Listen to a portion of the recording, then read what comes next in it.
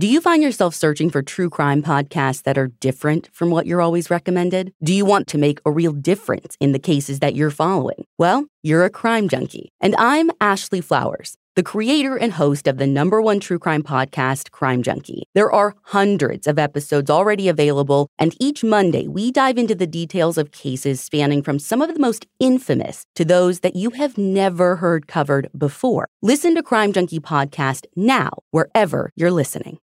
Love is more than a day on the calendar or a sign-off on a letter.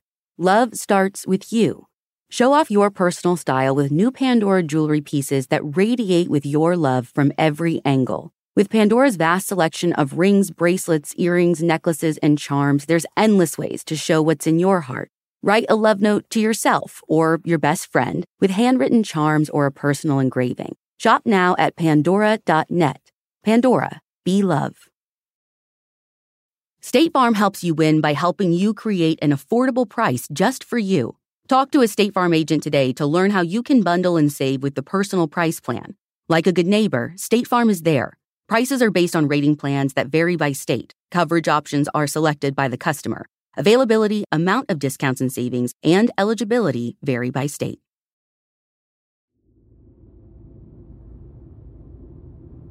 Our card this week is Kline, the 8 of Hearts from Indiana. Anne was a loving wife and devoted teacher who was well on her way to earning a master's degree when one winter afternoon in 1973, she was viciously attacked outside her classroom. This episode is a special one because I've wanted to tell Anne's story ever since I first heard about it years ago, long before we ever started this show. I just didn't have enough information. That is, until now, when the detectives working her case agreed to speak with us. And they say that they might be closer than they've ever been to finding her killer. I'm Ashley Flowers, and this is The Deck.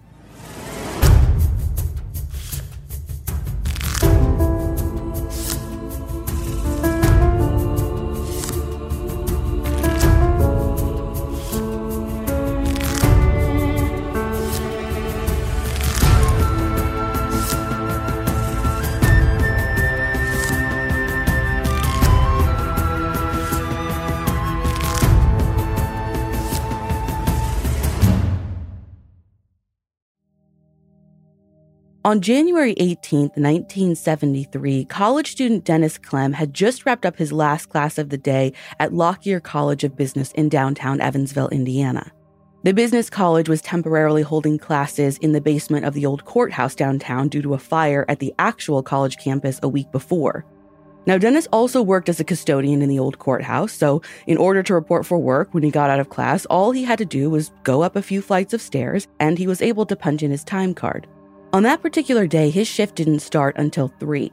Dennis had wrapped up his last class of the day a few minutes before that, like around 2:45. So, to kill some time, he decided to go back downstairs to the basement where he'd just been for a class and ask one of his accounting teachers, Mrs. Anne Kline, what grade he'd gotten on an accounting test. When Dennis got to the basement, he found Mrs. Kline exactly where he'd expected her to be, behind her desk in her temporary classroom. Unfortunately for Dennis, Anne told him she was still in the process of grading the test, so he'd have to wait a little bit longer to find out what his score was. At about 10 to 3, Dennis heads back upstairs to report for his work shift, and when he arrived, he bumped into one of his coworkers who was also a business school student. At 3 on the dot, the two men headed to a room on the second level to start their cleaning duties for the day. But just as they were arriving to that room, they heard screaming. The shrieks weren't coming from like a room over or even on the same level. They sounded distant, like maybe they were coming from downstairs in the building's basement. Dennis and his coworker kind of froze and looked at each other. But then the screaming stopped. So they shrugged it off as maybe just some kids playing. Which might sound weird at a courthouse/college, but you see, Lockyer was a 2-year business college, so students were a little older than your typical college-age students, and many people who attended classes were parents of young children. It wasn't unusual for students to bring their kids to class sometimes. Right after the faint screaming stopped, they heard a man's voice that said something along the lines of, "Get out here," or "Get out of here." Dennis and his coworker just couldn't tell for sure. The voice was much more pronounced than the screams and sounded urgent, so Dennis and his coworker hightailed it downstairs to see what was going on. The old Vanderburgh County Courthouse, where this is all happening, is this massive ornate government building that was built in the late 1890s. Up until 1969, it still functioned as a courthouse, but then all government services moved to a civic center in another part of downtown. Today, county commissioners lease out rooms to various businesses, and it's still known as the old courthouse. It's a beautiful old building with massive corridors for hallways, really tall ceilings, a grand rotunda, and a bell tower. The basement, though, has creepier vibes. Here's Evansville Police Detective Sergeant Peter DeYoung. Very secluded. There are no windows. There are just the two doors. It's pretty dark. When Dennis and his coworker got down there, they couldn't believe what they saw. Their accounting teacher, Anne Kline, was on the floor of the hallway, covered in blood. She had several stab wounds all over her chest and even one on her face. They could tell right away she was already dead. So shocked and horrified, they ran back upstairs to the closest telephone, which was in the administrator's office on the second floor. Two more of their coworkers joined them, and within a matter of minutes, the Evansville Police Department were on their way. When officers walked into the basement hallway, they saw what Dennis and his coworkers had seen, which was Anne laying on her back in the big hallway with her long black hair soaked in a pool of her own blood that was spread out wide around her body. Anne was pronounced dead right then and there in the hallway of the old courthouse. And police officers took statements from Dennis and his coworkers right there in the building's basement. Evansville Police Detective Sergeant Kyle Theory is working the case today alongside Detective DeYoung. You'll hear from both of them throughout this episode. They say that the gruesome nature of Anne's murder caused many people who worked at the school and attended classes to pull away from Lockyer entirely. Here's Theory. It did get a lot of attention, and it scared a lot of people. In fact, we've spoken to several former students that it kind of rattled them a bit. We've seen report cards where kids immediately unenrolled from the college and went elsewhere. Police worked to preserve the crime scene by clearing everyone out of the basement. They ushered building staff and people like Dennis away from Anne's body to keep them from gawking at the bloody scene. But they didn't let them go home without providing statements first.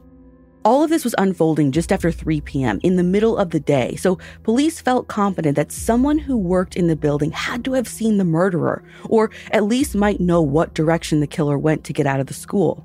Given how many stab wounds Anne had, they knew the perpetrator wouldn't have walked away from the crime without being covered in blood. Not only that, but police had arrived so fast that unless the killer had a car, waiting right outside, they had to be nearby. So detectives started talking to everyone they could as the coroner arrived and the scene was being processed. But everyone was so shocked in those first few moments, they were no help to investigators. Detectives briefly considered the idea that maybe whoever attacked Anne wanted to rob her, but that just didn't add up. She still had her wedding rings on. Her purse was found in her classroom. So, that would be something we obviously look for on every major scene like this, is would there be any signs of foul play? Obviously, with her having multiple stab wounds in it, that would be a foul play. But as far as a robbery goes, as far as a motive, I believe it doesn't look like it would be a robbery. If someone was stabbed 16, 19, almost 20 times, there's some sort of intimacy there, some sort of anger, some sort of, in my opinion, I wouldn't say that would be a random thing. So detectives immediately considered the theory that maybe Anne's husband, Robert, was involved. They needed to find out if he was accounted for from 2:30 p.m. until 3:30 p.m. But police found Robert Kline, Anne's longtime partner, at work in Newburgh, Indiana, 20 minutes from the crime scene. Newburgh is a whole town over from Evansville.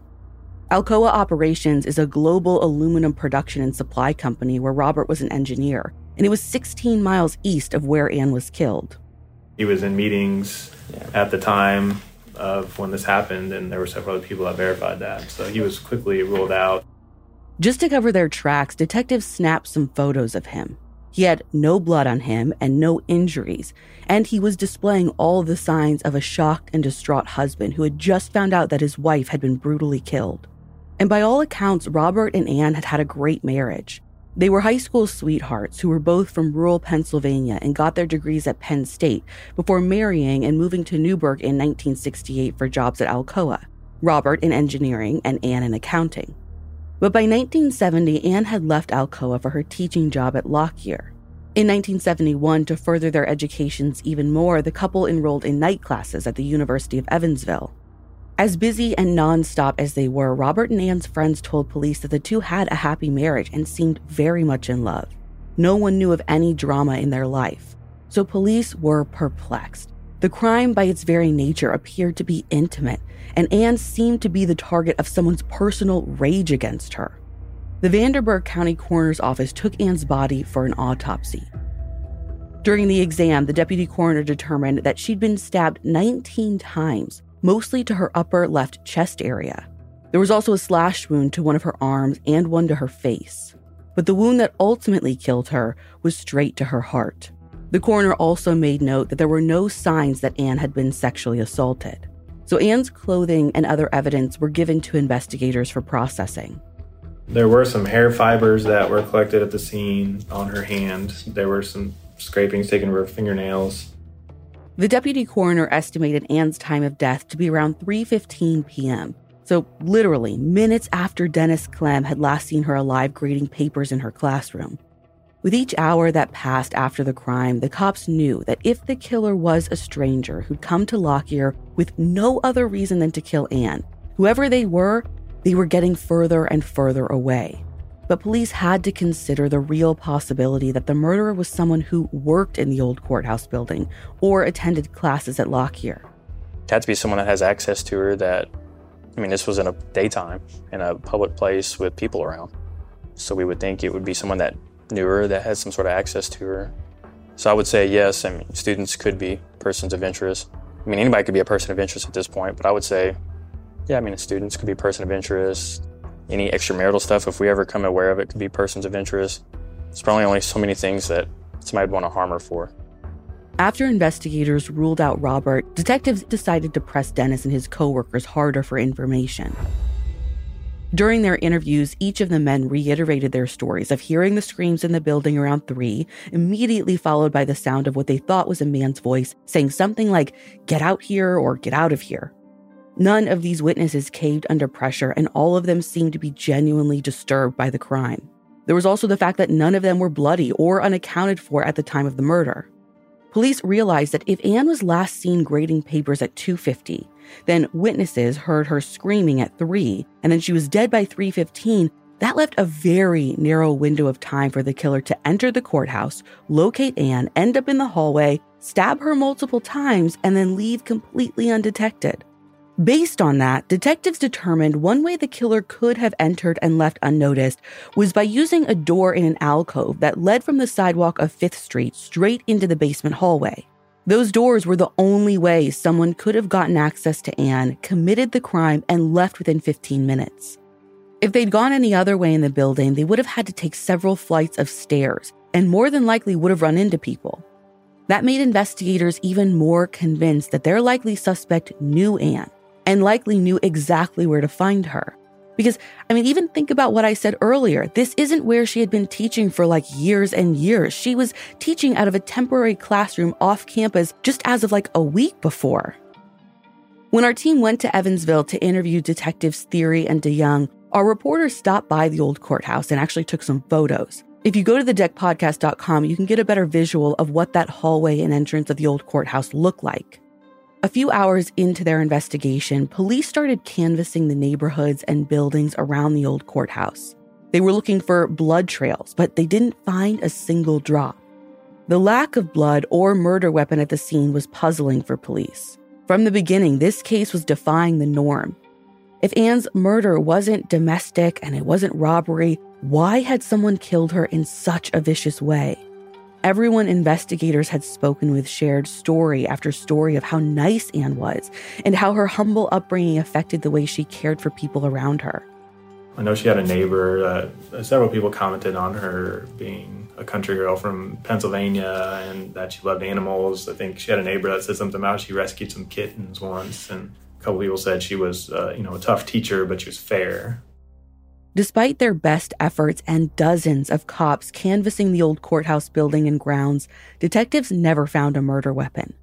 They assumed that they should be looking for a knife considering the size and shape of Ann's wounds, but they couldn't even be 100% sure because for all they knew, the killer could have used another sharp object to kill Ann. Either way, it wasn't like a bloody knife or shard of something had shown up in the building. After exhausting their efforts searching Lockyer, police spread out their search area and actually checked a nearby YMCA, which was a place that they knew transient men and women were known to hang out. But no one there had seen anything suspicious on the day Ann was killed. As word of the murder spread, people in Evansville were on edge. In the 70s, the small city was made up of barely 100,000 people, but it still felt like a small town, and residents there were spooked. When headlines about the brutal stabbing hit newspapers the day after the crime, leads started flooding into the police department. And they were getting lots of tips. There were some interesting ones. There was a witness that saw somebody run into the north and somebody run into the east at around that time because they were driving by. This report of someone running away from the business school right around the time of the murder piqued investigators' interest. But it never really led anywhere because it was raining the afternoon Ann was killed. So there were lots of people running to and from buildings in the afternoon.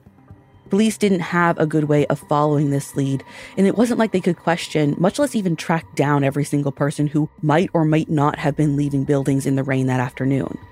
The day after Ann's murder, right when the investigation felt like it was about to stall, an important call came in. A janitor in a nearby building had found blood. When it comes to travel, we all have that happy place that we're always dreaming about. Whether it's the snow-capped mountains, white sand beaches, a best friend's wedding, or even a hometown visit, we all have one. I mean, you're probably thinking of yours right now. Wherever your happy place is, Priceline wants to get you there for a happy price, so you never have to miss a trip. And listen, as a mom, as a CEO, it's not easy for me to get away, or at least not far away. But ever since I was in college, I have been the queen of staycations. And hand to Bible, Priceline was my jam. I had it dialed in. I'd get 4-star hotels for like $50 a night and treat myself after a long work week and college classes. Every Vegas trip I ever took in my 20s was through Priceline. I couldn't even believe anyone ever booked anything another way. And Priceline is more than just hotels. Priceline lets you book your entire trip all in one place. So download the Priceline app today to save up to 60% off select hotels and go to your happy price with Priceline. Why not grocery shop from the comfort of your couch? With Thrive Market, the no junk food healthy grocery store, you can. I've been gearing up for summer, trying to get myself in shape, and I actually have been getting all of my whey protein and collagen powders from Thrive Market. Not just from Thrive Market, but I get the Thrive Market brand, which is delicious, priced super well, and I feel like it's a brand that I can trust because Thrive Market carries brands with the highest quality ingredients and sourcing methods, and they restrict hundreds of ingredients across their food and cleaning categories. Save time and money as a Thrive Market member on every single grocery order. On average, customers save over 30% each time. They even have a deals page that changes daily. Save time and money and shop Thrive Market today. Go to thrivemarket.com/deck for 30% off your first order, plus a free $60 gift. That's THRIVE market.com/deck. thrivemarket.com/deck.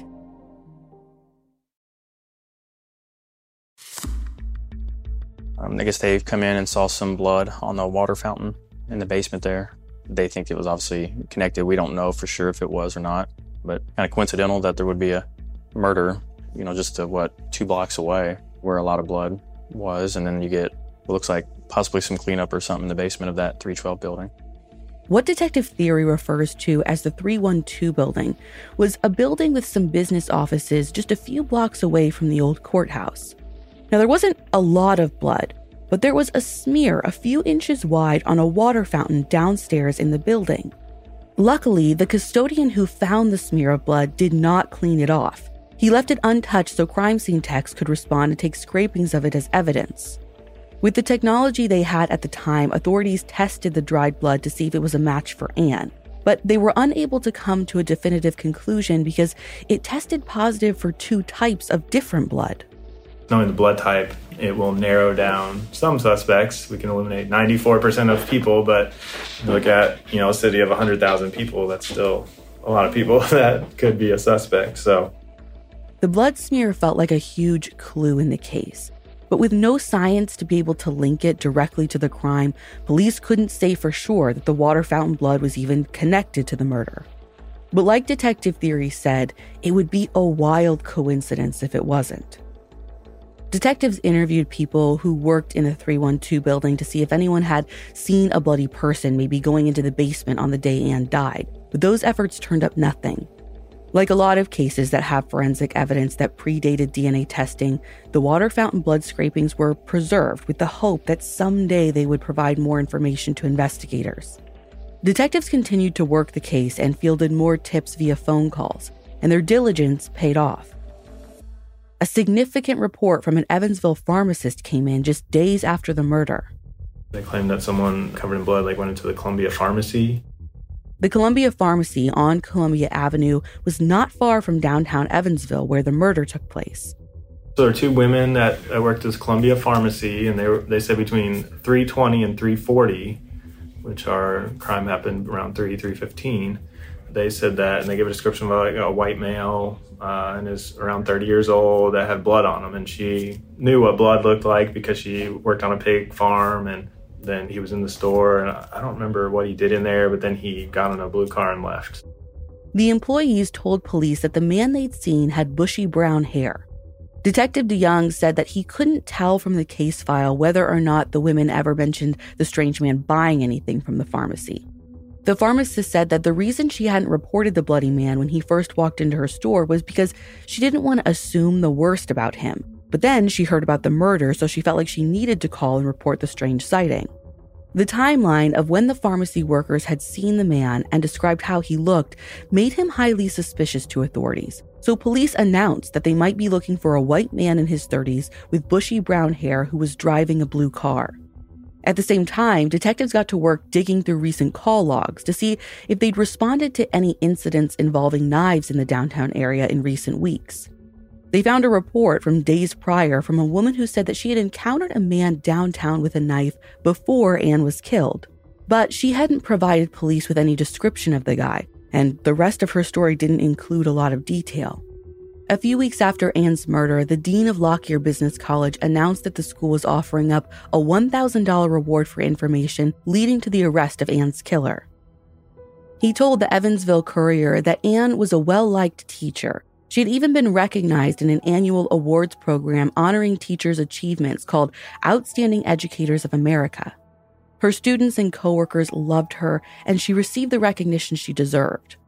A few months before she was murdered, a newspaper in town ran a story about the award, which showed a photo of Ann smiling above the article. In another article that ran in the Evansville Courier on January 28th, the vice president of Lockyer Business College said he hoped local businesses would pitch in and increase the $1,000 reward for information. The call to action worked, and the pot of money grew to $8,600 thanks to donations. The college's VP told the Evansville Courier, quote, "It seems strange to me that this could happen in the middle of the afternoon and someone who has committed a brutal killing such as this could walk or run out of the building without anyone noticing something unusual." End quote. That feeling was shared by most of the people who were living in Evansville at the time. By the start of 1974, the one-year anniversary of the murder loomed, and police were no closer to narrowing in on Ann's killer. The one saving grace that they hoped would send them in a new and productive direction was getting the initial test results back from the hair and fingernail clippings that the coroner had retrieved from Ann's body during her autopsy. But when those test results came in, they showed that most of the hair found in Ann's palms was hers, but one strand was not. The problem was, police didn't know who this single strand belonged to. They suspected it more than likely belonged to Ann's killer, but it wasn't like authorities back in 1974 had the capability to extract DNA or any kind of pertinent information from that piece of hair. At the time, investigators weren't even able to determine if it belonged to a man or a woman. So after that, the investigation stalled for the rest of 1974, and the only information coming into police was a random call here and there with very vague information. There was a tip from an off-duty officer in Nashville, Tennessee, that said some guy was bragging about murders and that he committed like 3 or 4 that he kind of overheard, and somehow this one came up. Yeah, I know there was one tip it was like a soldier at Fort Campbell that had stabbed a woman, and whatever military police called and gave us his information, and then they checked and he was actually locked up for something else at the time of Kline's murder. 1975 rolled around and the investigation had lost steam almost entirely. But that's when another bizarre lead came in that sort of changed the trajectory of the case. Authorities learned from a woman who'd called in that her ex-boyfriend, a man named Daryl, had robbed a pharmacy in Evansville, not the Columbia Pharmacy, but another one, in late 1974. She described Daryl as having bushy brown hair, and during the early 70s, he had a history of drug use and robbing stores and buildings in the Evansville area. She told police that Daryl had been killed during the pharmacy robbery in 1974, but she thought that they should look into him for Anne Kline's murder. This information about Daryl, the pharmacy robbery, and him being shot during it was not something police were familiar with. They checked their records and sure enough, they found the report and realized that up till that point, they had never put two and two together about Daryl. Interestingly, he was killed on New Year's Eve of 74 when he was trying to rob a pharmacy, and the pharmacist had a gun. Well, I can't remember what kind of gun it was. But he had a gun and shot and killed this guy trying to rob him. And then we didn't even find out any of this stuff about him until 1975. That leads us to, okay, now we got to sort through all this paperwork. Has this guy been eliminated? You know, what's his blood type at least? Can we say, you know, someone with his blood type was at the scene? Detectives started looking for physical evidence to tie Daryl to Anne's murder. But he died a year before they even learned about him, so there wasn't much to get from him to compare to the case. So instead, they interviewed some of his friends who told detectives, oh yeah, Daryl might have said something about killing that teacher. And you know what? I might have the murder weapon. And there was another man who said that he had bragged to him, and that's how we ended up with the knife, that he had killed Anne Kline with that knife that we found. And that was Daryl's knife? Yes. That he supposedly gave to this guy because this guy was looking for a weapon. And he said, here, take this one. It's a good kill knife. Police took the knife from Daryl's friend as evidence, and it remains with Evansville PD today. Even though Daryl had an extensive felony record when he was alive, his DNA was never entered into any kind of database. Back in the 70s, that wasn't required. So technically, Daryl is still a suspect in Anne's murder. And until authorities can get a DNA sample from him or one of his close relatives, detectives can't compare his genetic profile to the evidence in Anne's case, like that single strand of hair or the flakes of blood from the water fountain. They would need a willing relative to give a DNA sample or a court order to exhume his body, which they don't feel like they have enough probable cause for. So for now, it's a waiting game. Honestly, their best bet is for one of Daryl's relatives to come forward and help them out. For years, police leaned really hard toward Daryl as being a likely suspect. But without that concrete proof, they had to keep an open mind about the case.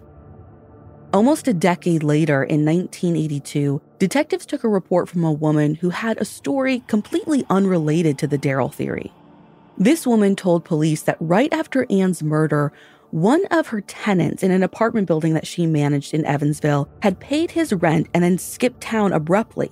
She felt at the time it was super odd, but she'd never come forward to tell police about it. When investigators asked the woman what the guy's name was, she told them. Now, we've changed his name for this episode because the man is still alive today. We'll call him Nicholas. She said that Nicholas had been a student of Anne's at Lockyer College. Police immediately tried to follow up on this tip and track down Nicholas, but they were unsuccessful. I guess too much time had passed and they couldn't retrieve the school's old records, or this woman who was his landlord didn't have any further identifying information for him. But either way, the Nicholas lead fizzled pretty quickly, and it stayed dormant until December 23rd, 2000, 18 years later. That's when the name Nicholas popped up on investigators' radar for a second time. A clerk working in the Evansville Police Department records room picked up a phone call, and a man was on the other end of the line. He introduced himself as Nicholas, a former student of Anne Kline's. The living room is where you make some of life's most beautiful memories, but your sofa shouldn't be the one remembering them. Take it from someone who has made the mistake. And I should have freaking known better, because in our very first house, we got a sectional from Ashley's store, and it was amazing. So beautiful, withstood a lot. I mean, Chuck is absolutely invited on all the furniture, but you couldn't tell. And that couch, after years of service, then supported our lazy butts during COVID when we binge-watched show after show after show. Not even so much as an indent in my favorite cushion. Long story short, when we moved houses, I was like, oh, I'll get a new couch. It costs more money. It must be better. No, I hate it. It looks like we've had it for a zillion years. Meanwhile, the Ashley couch is still thriving at my brother's place. And as if their stuff wasn't quality before, the new high-performance furniture from Ashley's store is somehow even better. It's designed to withstand all the spills, slip-ups, and muddy paws that come with the best parts of life. Listen, I have corrected all of my mistakes, and we now have their new high-performance durable furniture. I got it in this beautiful shade of blue. I got some chairs. Love them, love them, love them. So whether you're hosting and toasting or just enjoying furry friends, you can relax knowing you have the durability and convenience of Ashley Store's newest assortment of high-performance furniture. Shop the life-resistant high-performance furniture in-store or online at ashley.com. Ashley, for the love of home. Texas Pete is the sauce that allows you to sauce like you mean it. It's what people gather around. It's generosity in its simplest form, and it's a swagger people have who know what's good. Each Texas Pete sauce is packed with bold, balanced flavor. The signature tanginess is what makes it a legendary hot sauce that can be used on just about anything. It has been at the center of dinner tables since 1929 and is still heating things up today. You're definitely going to want to try every flavor. The original hot sauce has a famous secret blend of fermented peppers. The hotter hot sauce is 3 times hotter than the original and not for the faint of heart. Sabor by Texas Pete adds authentic Mexican flavor, and their dust-dry seasoning matches the flavor of the original hot sauce in a flavorful dry rub. I actually put that dry rub on my chicken last week and loved it. Texas Pete, sauce like you mean it. Visit TexasPete.com and use the store locator to find Texas Pete products as well as purchase sauces and get recipe inspiration. And use promo code DECK24 for 20% off at TexasPete.com.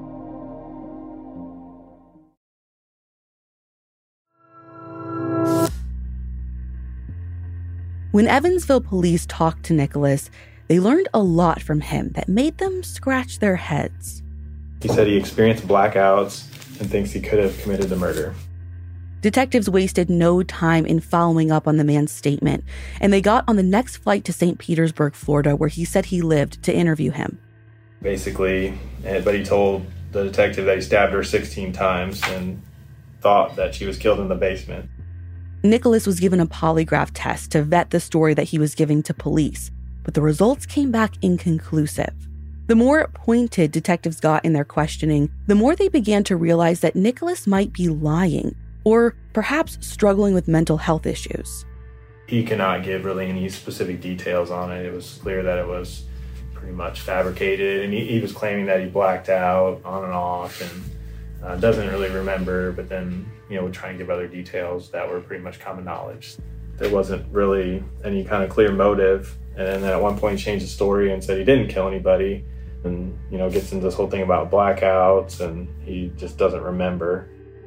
Investigators took DNA samples from Nicholas and strands of his hair and his fingerprints, but after running those against the case evidence, nothing matched. To everyone's disappointment, the case stalled again. Then 5 years after Nicholas's out-of-the-blue half-confession, a woman from Texas called and said she knew who killed Anne Kline. For perspective, it's 2005 by this point. It's been over 30 years since Anne was murdered, so tips and, honestly, people who were even alive when the crime occurred are few and far between. The woman on the phone claimed to have gone to church with another woman who used to live in Evansville. This woman claimed that she and had been friends and that they attended the church, the Mormon church, together in Texas, and that had disclosed to her that she killed Anne Kline because she wasn't going to let Anne Kline have the man that she liked. Detectives hopped on the next flight to Texas to find the woman. But when they got there and interviewed her, she denied ever saying those things to her church friend, and she willingly gave her DNA to be ruled out as a suspect. The woman confirmed that back in 1973, she had been a student of Anne's, but she also denied holding a jealous grudge against her former teacher. I know if we have DNA that when we get new stuff or we get new things that could contain DNA, it would automatically be compared against the known. that we do know of. And so I don't think we were able to ever obtain any hard evidence against to charge her. The theory of whether or not Anne had been having an affair and whether it was the reason behind her death was definitely something police, even back in 1973, had considered as a possibility.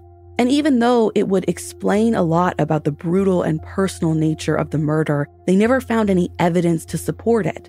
But throw in rumors like the supposed confession at a church in Texas, and you can see why police have always felt like they can't let a theory like that go. According to investigators, that phone call was the only time they ever heard anyone suggest an affair as a possible motive. The next lead came in the form of a phone call in 2020, literally just 2 years ago. A young woman called the Evansville Police Department and said that her boyfriend's mother killed Anne Kline, and that her boyfriend was just a small boy at the time, but he and one of his friends were there when the crime happened. The tipster reported that her boyfriend's mother had been a student of Anne's in 1973 and had it out for her, though she didn't know why. We got some more report cards and some enrollment forms, and I think we were able to confirm that that woman was a student in one of Anne's classes. Today, this tip remains a viable lead for investigators. And as of this recording, Detective Theory and DeYoung are working to corroborate the tip through interviews and evidence. When technology changes, it's going to catch up to them. At least we hope so. And that murders, they never just go away. But, to me, and to this stuff matters because to somebody, this was their world. This Anne Kline, she meant something to these people. That was somebody's daughter. That was Robert's wife. I'm sure she had best friends and really close relatives. Just because I didn't know her, but to somebody, she was their everything.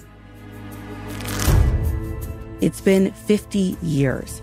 Anne Kline deserves justice. Her family deserves to know why she was killed and who her killer is. Detectives might have a new suspect in mind, but that doesn't mean they don't still need the public's help.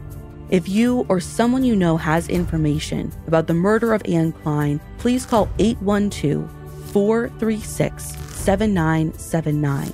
That's the main line to the Evansville Police Detective Unit, and it's staffed 24/7. Maybe you have the missing piece of information that could finally close Anne's case forever.